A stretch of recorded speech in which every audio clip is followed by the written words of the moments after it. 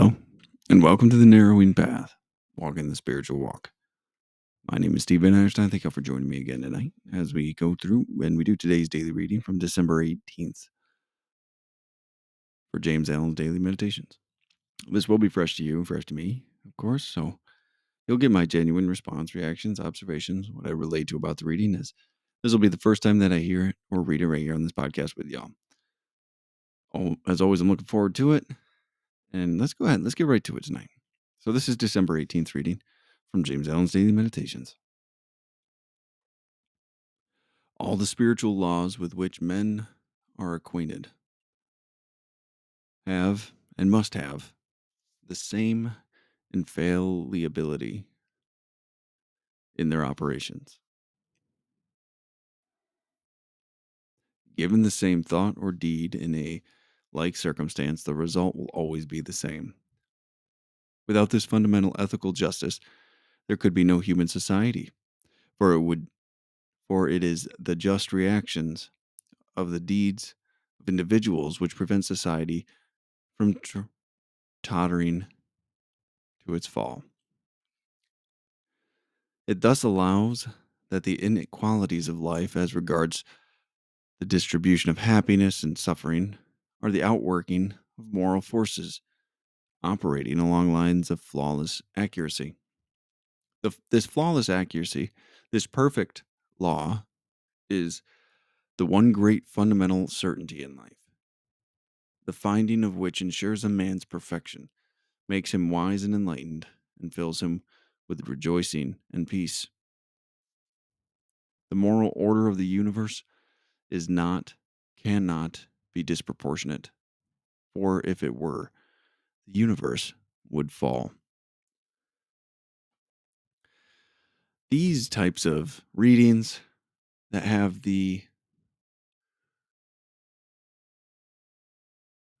how to say this, when he talks about how injustice is the, not injustice, inequalities, that's the word he used. Inequalities is actually the result of justice per thoughts and actions. It's kind of hard to stomach sometimes, or at least it used to be for me, because I didn't understand how these things worked. So I would hear these types of readings and I would think that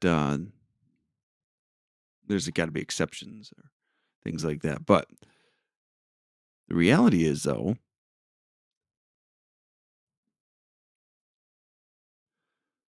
the longer I've been sober, the longer I've been in recovery, the longer I've been living spiritually, I do more and more align with what we're talking about here. I believe that this is a just and equal spiritual law. And that's kind of a painful understanding because that means literally everything that comes to me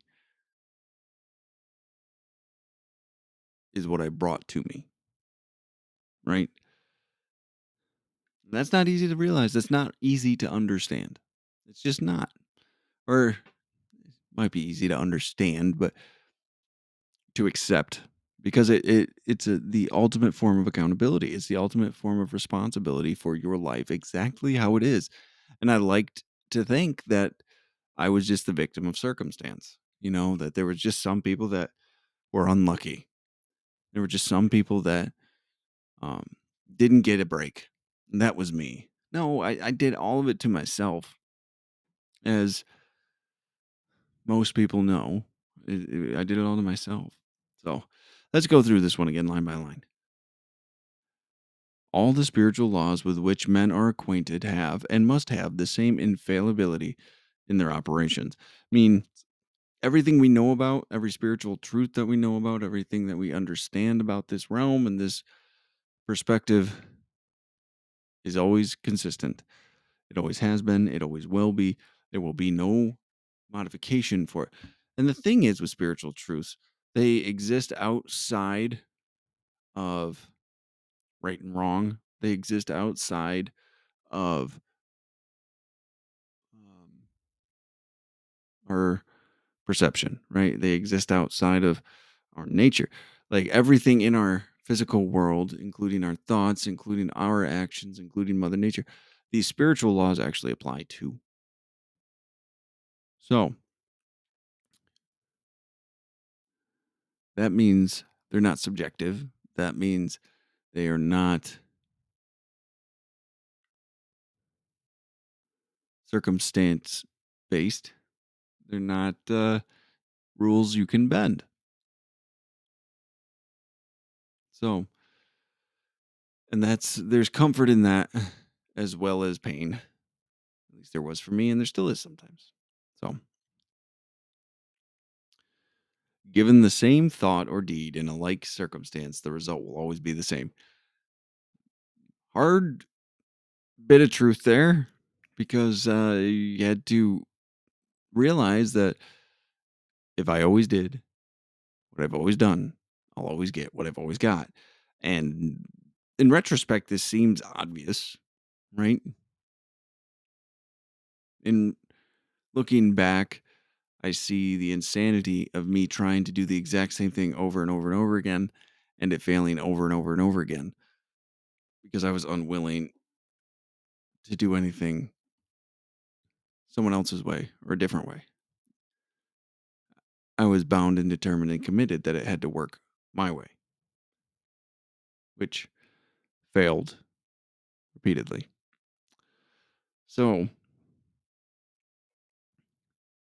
I was told this that if you do the same thing in any similar circumstance, you'll always get the same result. You'll always end up hurting yourself, hurting someone else. You'll always end up miserable or acting a certain way or doing a certain thing. It's this spiritual law that we're talking about. It's just the truth and the reality of it. Without this fundamental ethical justice, there could be no human society, for it is the just reactions, the deeds of individuals, which prevent society from tottering to its fall. Right? So, if this didn't exist, if this spiritual truth did not happen, then the wicked would be able to genuinely and truly win, and the good would be constantly defeated. There's this balance of this law that brings a certain stability and a certain reassurance because we know if given and accepting this as truth means that it's a simple change in perspective and action that can change an entire situation. And that is a blessing and a gift that we are given, at least that I was given. It gave me so much freedom to be just who I was supposed to be instead of trying to manipulate my image or myself or my thinking into some negative, inauthentic place. It's crucial that this law exists so that man can continue because those that need to fail or should fail need to fail, and this law dictates that. And those that should succeed and are doing the things to succeed will. Both of those things need to happen. It thus follows that the inequalities of life as regards the distribution of happiness and suffering are the outworking of moral forces operating along lines of flawless accuracy. There we go. This is a hard line for people. Was a hard line for myself just to read, because I still don't like it, even though I believe it, even though my experience has proved that this is true.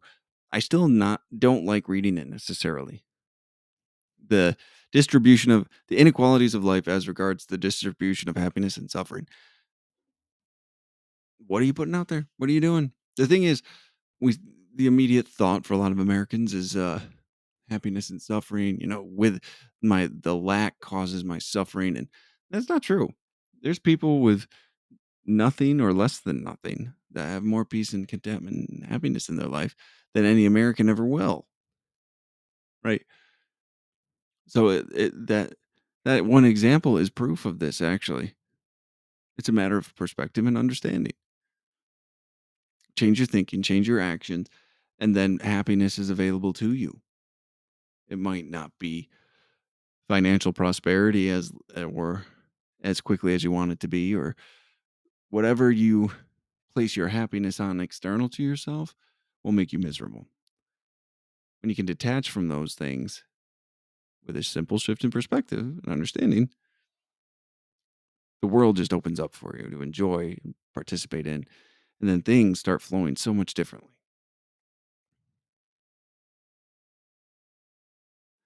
The flawless accuracy, this perfect law, is the one great fundamental certainty in life, the finding of which ensures a man's perfection, makes him wise and enlightened, and fills him with rejoicing and peace. So as soon as we accept this is true, as soon as we experience the reality of this spiritual law, it is the biggest motivator to grow and change and set aside our selfish, self serving ways because we realize it's all there for us to just grab. We just have to live righteously. We just have to live by virtue and principle and focus solely on that, focus solely on putting good into the world, and then watch the whirlwind pick up around you. Watch the blessings be poured to you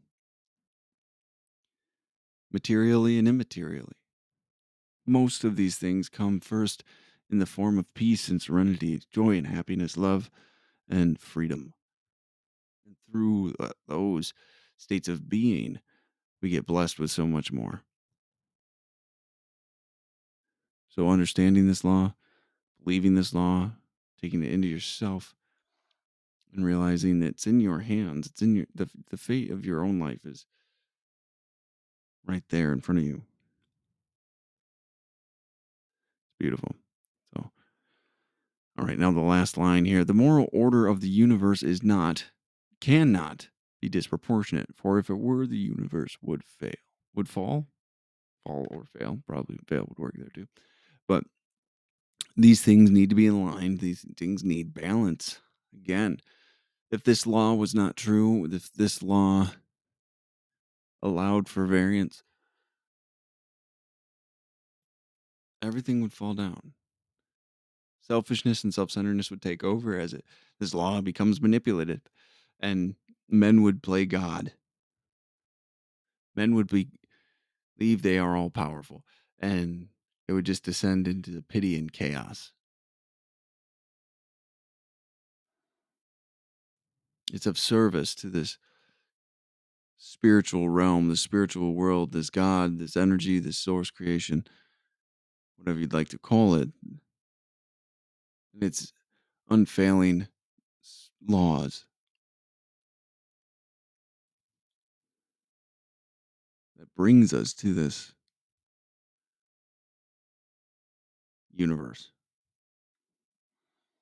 this perfect balance of things, not just in your house, not just in your community, not just in your city or state or country,